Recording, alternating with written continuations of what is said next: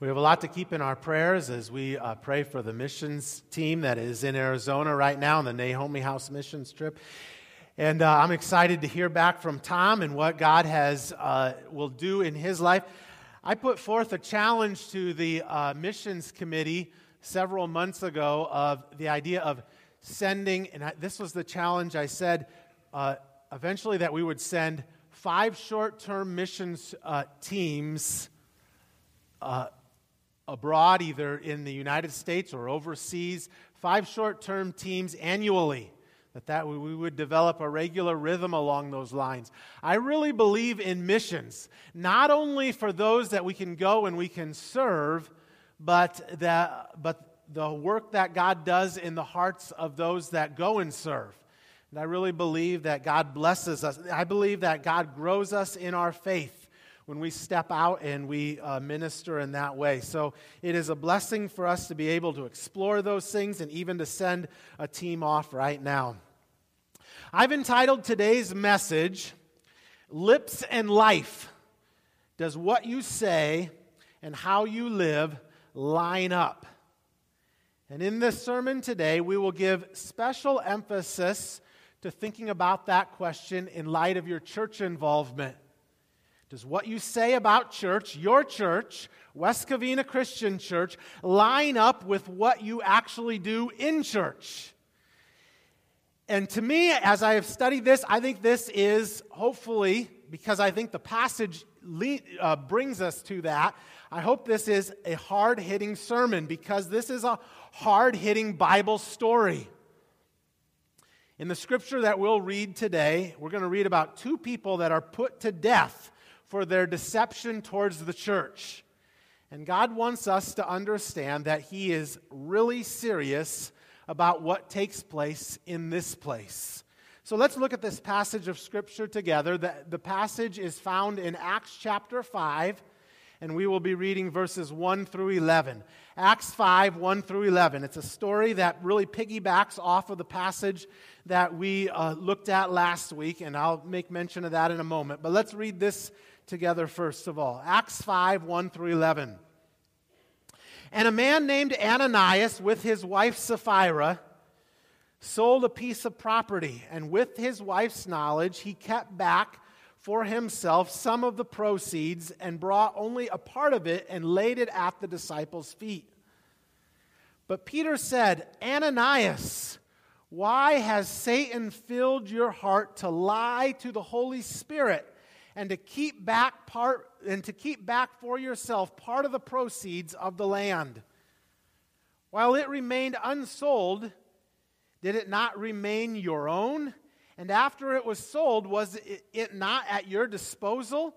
Why is it that you have contrived this deed in your heart? You have not lied to men, but to God. When Ananias heard these words, he fell down and breathed his last, and great fear came upon all who heard it. The young men rose and wrapped him up and carried him out and buried him. After an interval of about 3 hours, his wife came in, not knowing what had happened.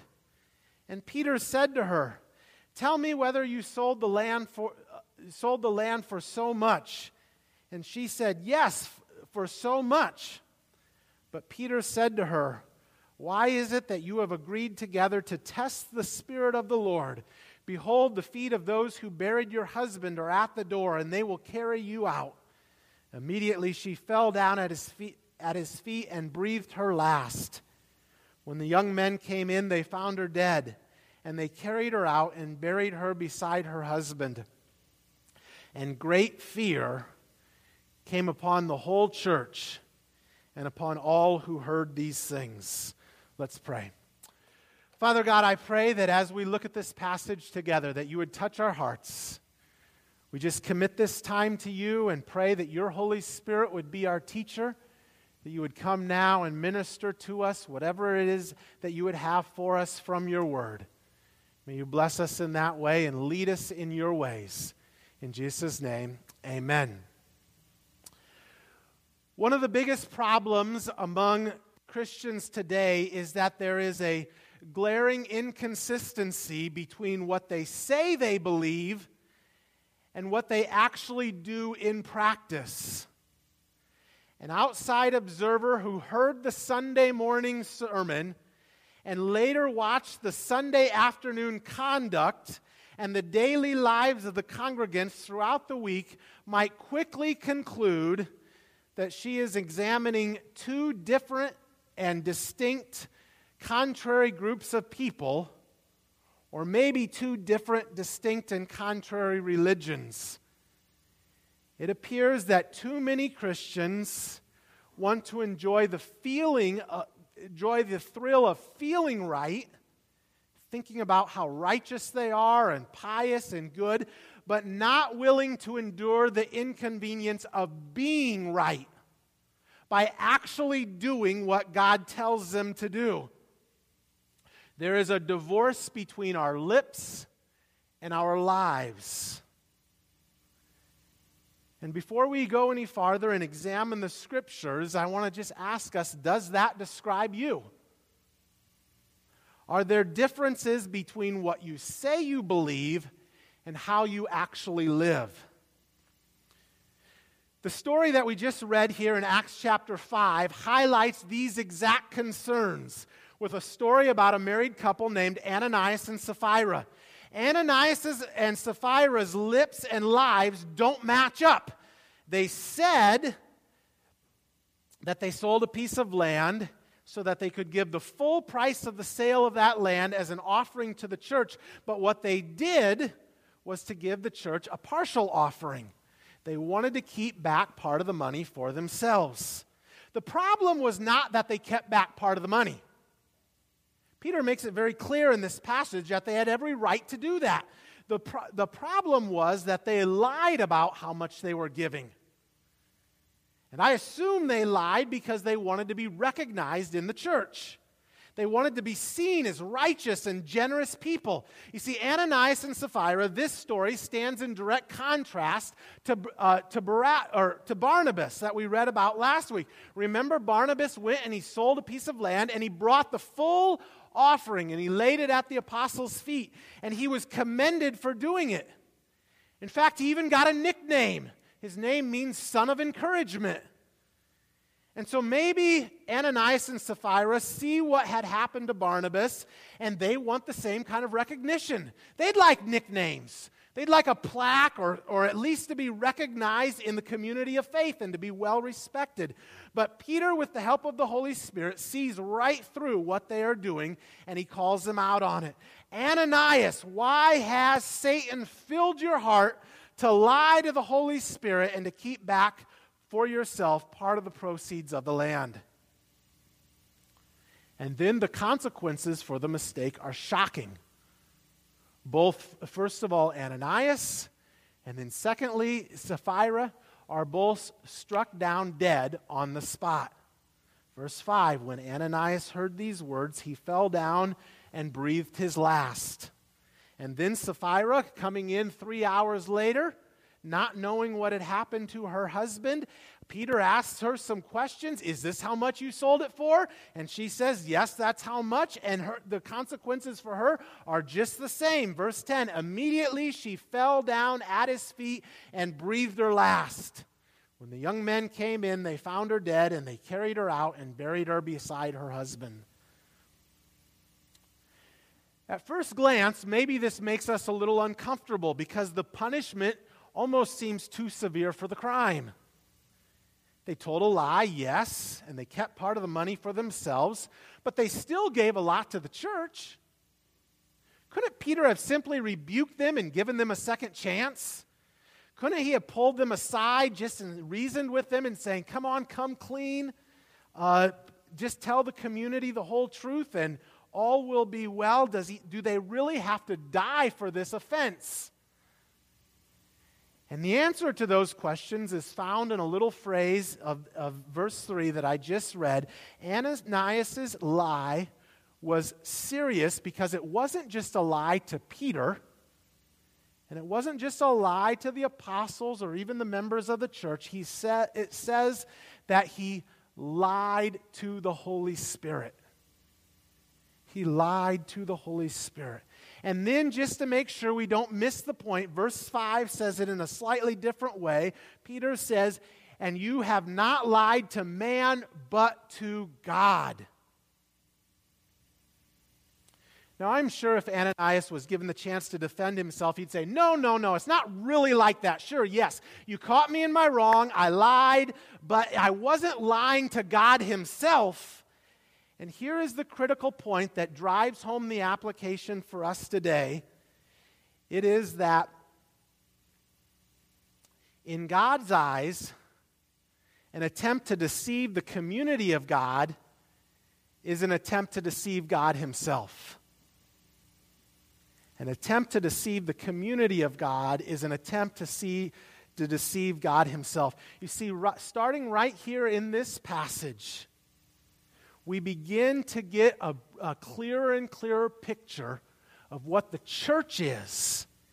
This passage, even though it seems that it's all about Ananias and Sapphira, is really about the church. And what is being presented here is beginning to lay the foundation that everything that God does in the world will from this point forward be explicitly and obviously tied to the work of the church.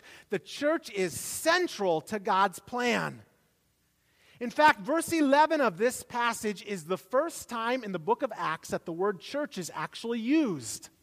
Up until this point, the people of God have always been referred to as a fellowship of believers, or all the people together. All the believers together, but now this almost sacred word church is used to describe God's followers. And what God is doing in the early church is his work in the world at that time. And the two go hand in hand. What the church does is the work of God. And what God does is through the work of the church. The two cannot be separated. And it's no different today. God is at work in the world. God's work in the world is always done through the church. Now, that does not mean the church does not make mistakes or does not have flaws, but despite all its flaws and inconsistencies, the church is still and always will be God's main way of doing work in the world. So think about all of the things that take place within our church. Worship and prayer, love and care for our neighbors, sharing the gospel, building one another up in the faith, caring for the poor, the elderly, and children. This is the work of God. And this is the work of the church. Now, the work of the church doesn't just happen inside of these walls. Usually we say inside of these four walls, but we've kind of got more than four walls in here, don't we? Kind of angled around. But in the work of God doesn't happen just inside of these four walls, because the church is called to go out and to be a light, but it always starts inside of these four walls. This is where we are commissioned, discipled, encouraged, and equipped. Through worship, preaching, and prayer. This is where we are organized to have growth groups and to do ministry so that we can do the work of God in the world. And when we see people treat God with such apathy, to treat the church with such apathy as we do here in this passage, it ought to break our hearts, because it breaks God's heart. The church expresses God's own self, God's intentions. And so when Ananias and Sapphira lie to the church, they are accused of lying to God himself. You see, Ananias and Sapphira holding money back is not really the problem. The problem is that they are creating a false impression and commitment to God's people and to God's purposes. And I'm afraid that all too often we are all guilty of that same problem. We say with our lips that we love and are committed to the church, but our lives show that it's a lie. You see, verse 3 says, Ananias, why has Satan filled your heart to lie to the Holy Spirit? And what Peter is really saying is, Ananias, how could you do this? The church is sacred. It's at the very heart of God. Why would you ever commit this act? As Peter indicates, it's really an attack of Satan. We've seen throughout Acts that Satan is on the move. He tried to attack from the outside by persecuting the Christians, and now he takes a different strategy by trying to attack from the inside to deceive the church, to have the church members themselves deceive the apostles. And we know firsthand, as a church, that Satan is still on the move. Amen? We've seen this all around us here, even recently. And when the church is doing the work of God, be guaranteed, be sure of this, that Satan is not going to sit back idly and let it prosper. We've got to fight the fight. We've got to fight the evil one and be diligent. We've got to pray hard, and we've got to protect the purity of West Covina Christian Church. Because if Satan tried to get on the inside of the first century church, he'll do the same in 2018. And so we must protect ourselves from deceit and gossip, from hypocrisy and lukewarmness and all kinds of evils that can sneak in. These are subtle, but these are dangerous attacks of Satan. These kind of sins can have serious implications to the ministry of the church. The reason that God acted so swiftly and decisively towards the deceitful sins of Ananias and Sapphira was because the church was meant to be a strong community of safety and of security and of generous love and mercy towards one another. And if this lie creeps in, it threatens the holiness of this community. It's a threat to the church to be a refuge for all and a beacon of light and a beacon of God's light to the world. It would then become, as Ananias and Sapphira seemed to want it to be, self-serving. That they would use it to glorify themselves and to build themselves up and to receive recognition themselves rather than to glorify God and to build God up and to give all of the glory and the praise to Him. And so we must guard against the same threats within our community. We must be bold to point out to one another where we have gone astray, where we are not committed to the work of prayer and the word and service to God. And we must make sure that we are always focused on glorifying God. This church does not exist for Pastor Corey, and this church does not exist for any person that is a member here. This church exists for God and God alone. Now, we may not see people dropping dead in the worship service like Ananias and Sapphira did. Okay, that's a good thing. Let's hope that doesn't happen. But spiritually speaking, there are people dying around us all the time. Spiritually speaking, because of spiritual lukewarmness and hypocrisy, people are spiritually dying inside our church even right now.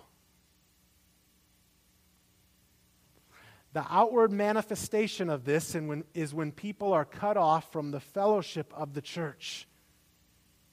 Spiritual discipline was originally meant to be the way for church leaders to punish people when they had sinned against the fellowship of believers. Excommunication was its most radical form of church discipline.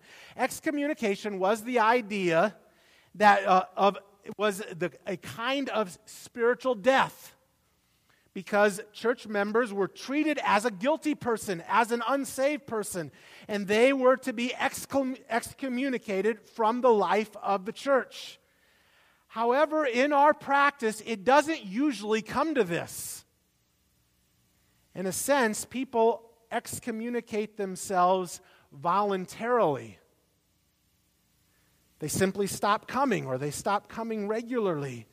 And what is really sad is that when people drop out of the church, spiritually speaking, they are dropping dead. because they are cutting themselves off from the main way that God works in the world and in their lives. As we've said, God is always working through the church. The spiritual truth of the truth of spiritual dying that happens all around us all the time when people fall away from the church should grieve us tremendously. And when this reality does not shock us and grieve us to the degree that it should, it shows that we have lost some sense of the importance of the church. And in the process, we are losing some sense of the holiness of God and the sinfulness of people. The swift judgment of God described in this passage reveals how intensely we should be thinking about God's holiness and our sinfulness and the seriousness of what the church is doing. When we read the story of Ananias and Sapphira, we ought not to get so offended about how quickly they are killed. Rather, we ought to be offended by the fact that they treat God and His church with such apathy. God is holy and He deserves to be treated with honor and respect. And maybe what we need is a little of the fear of God to wake us up as well. 2 times in this passage it mentions that the people were filled with the fear of God. In verse 5, after Ananias is killed, and then again in verse 11, after Sapphira is killed.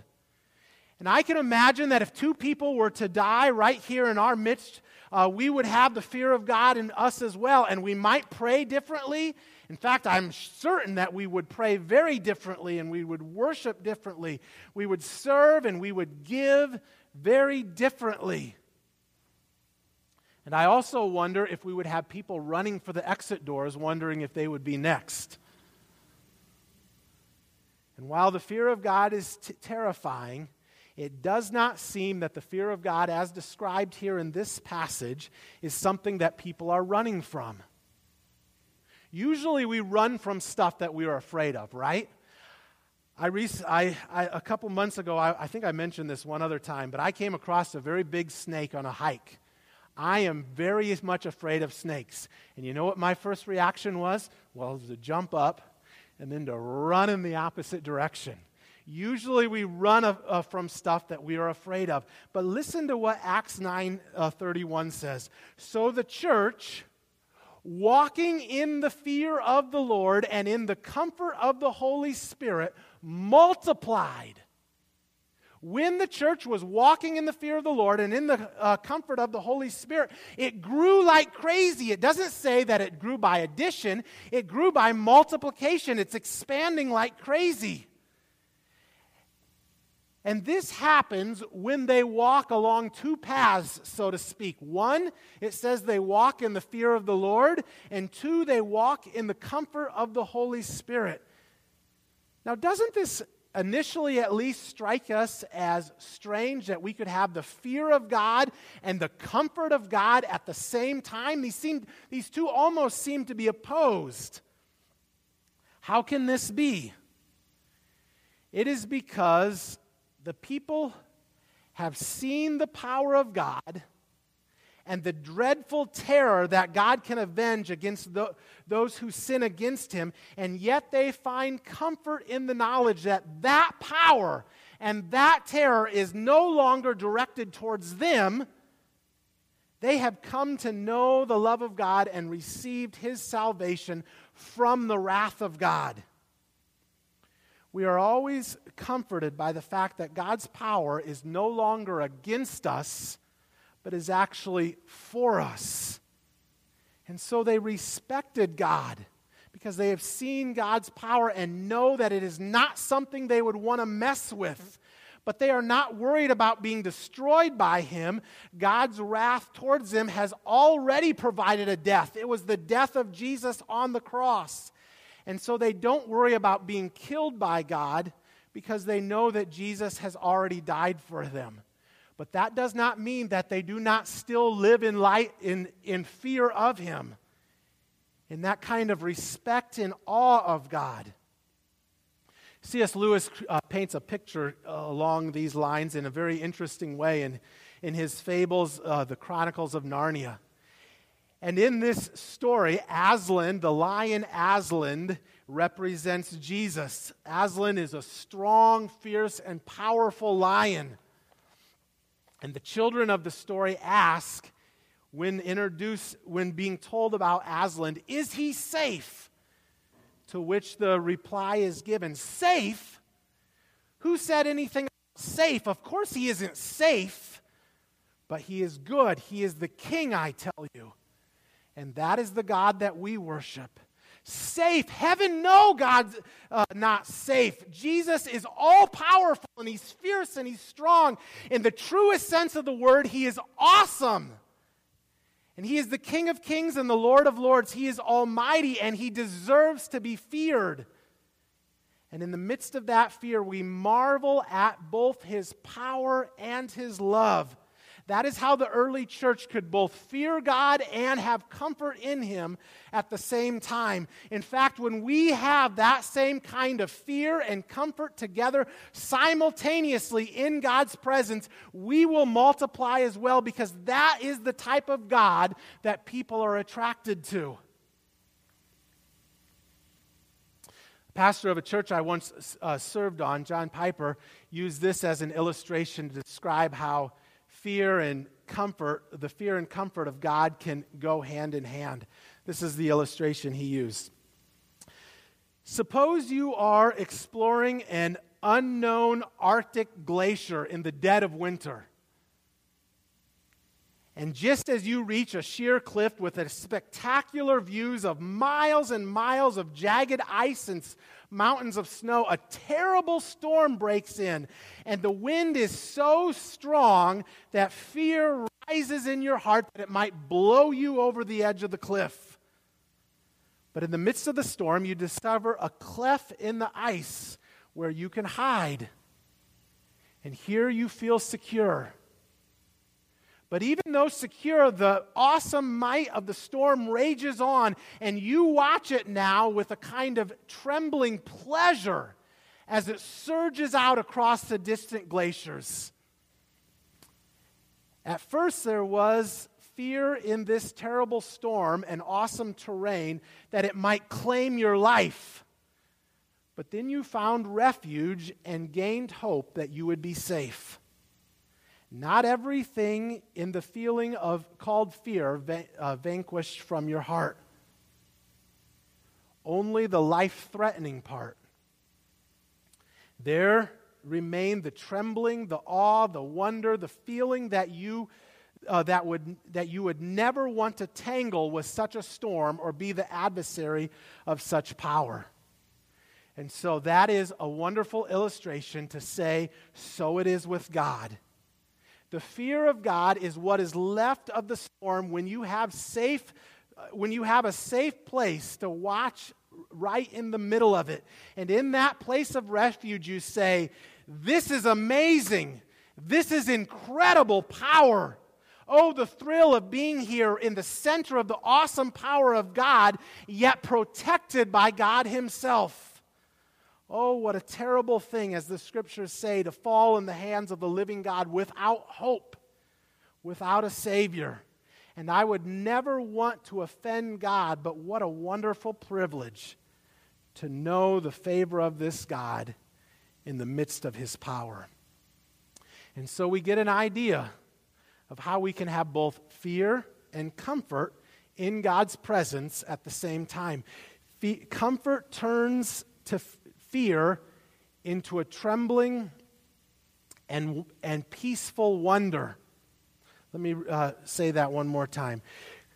Comfort turns fear into a trembling and peaceful wonder.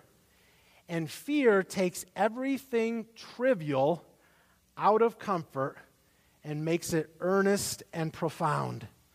So now let me read a quote from John Piper. The terrors of God make the pleasures of his people intense.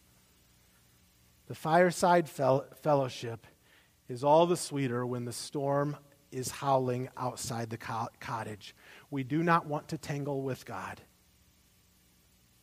The story of Ananias and Sapphira teaches us that we do not want to offend God by disrespecting or not honoring His work in the church. We want our lips to line up with our lives. Now, it would be short-sighted to read this passage and assume that the message is, look out! God is very vindictive. Instead, the severe consequences of Ananias and Sapphira make this announcement: look out! This new, splendid community of God's people called the church is very important and quite vulnerable. Don't you dare hurt it. And although the church has been brought into existence by God's own Spirit, it remains at risk of being undone by the deceit of its own members. And so the point of this story is to teach us how important it is for our church to be pure and to be holy, for us as a people to have integrity and to have the fear of God even as we meet together. And if Peter and the apostles had let Ananias and Sapphira get away with lying about how much they were giving to the church, then Satan would have crept in with his lies and began to harm this precious community. God's standards for West Covina Christian Church are just as high as they were for the early church in the first century. We are doing God's work in this church. And so God is just as passionate about us being a church of purity and of integrity and of holiness. And He is calling each one of us to make sure we examine our own hearts and lives so that we would not be the one through whom Satan might creep into our midst. What we do with our lives is so much more important than what we say with our lips. We tell a lot more lies with what we do than what we say. And so let me close us with just some points of application. We lie with our lives when we don't pray together with other church members, even though we say with our lips that God is calling us to be a church of fervent prayer. See, we've been talking about this for many months, and we would lie with our lives if we don't actually, each one of us, come together. It's one thing to do it individually. That's true, and that's important. But what we see here in the passage is the church is a body of believers together. We lie with our lives when we don't come and pray together with other church members. We lie with our lives when we don't serve in the church, when we know that God wants all of us to serve. We lie with our lives when we don't give generously and sacrificially, when we hear a sermon preached on giving, but it goes in one ear and out the other. We lie with our lives when we say that the church is to be holy, and yet we criticize it or complain or gossip about the people in the church, or when we hear others doing this and we don't confront them on it. We lie with our lives when we say that worship is important because God is awesome and deserves our worship, but then we come late to church and we miss a lot of the singing and the prayer time. Or when we come very sporadically, we lie with our lives that we are saying that God is awesome and He deserves to be praised. Now I would, even though those are some very strong statements, I am confident that as I look around this room, there are so many people that I would not doubt for an instant how much they love this church and how committed they are. And may God help us to walk the walk with our giving, with our participation, with our worship, with our serving, and with our encouraging each other to grow, to help one another grow spiritually, that we can do the work of God together. Acts 5, 1 through 11 shows us that we are called to honor God by honoring His church. In fact, the church is called the body of Christ because this is where Christ's presence dwells most powerfully.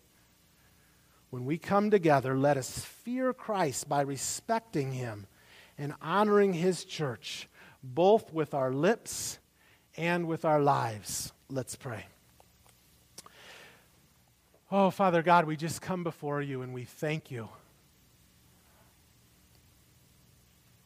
We just pause before You because we come so trivially sometimes, so flippantly. And yet we come before You knowing that You are an awesome God of power. That if You so desired, You could snuff out every one of us in a heartbeat. And yet we also know that if You so desired, Your power could set us aflame and we could be Your people in mighty ways. And so, God, we come before You with fear and trembling and pray that You would have mercy upon us. And we know that You love us so much. You prove that by sending Your Son, Jesus, to die on the cross for us. And so we give You thanks that in the midst of Your power, we find refuge in the cleft of right around the cross. And we find safety in Your presence. May You fill us, God. May we be the people of God that You want us to be. And we thank You for how much You love us and You care for us. We thank You for our church, and help us to honor You by honoring it. We pray this in Jesus' name. Amen.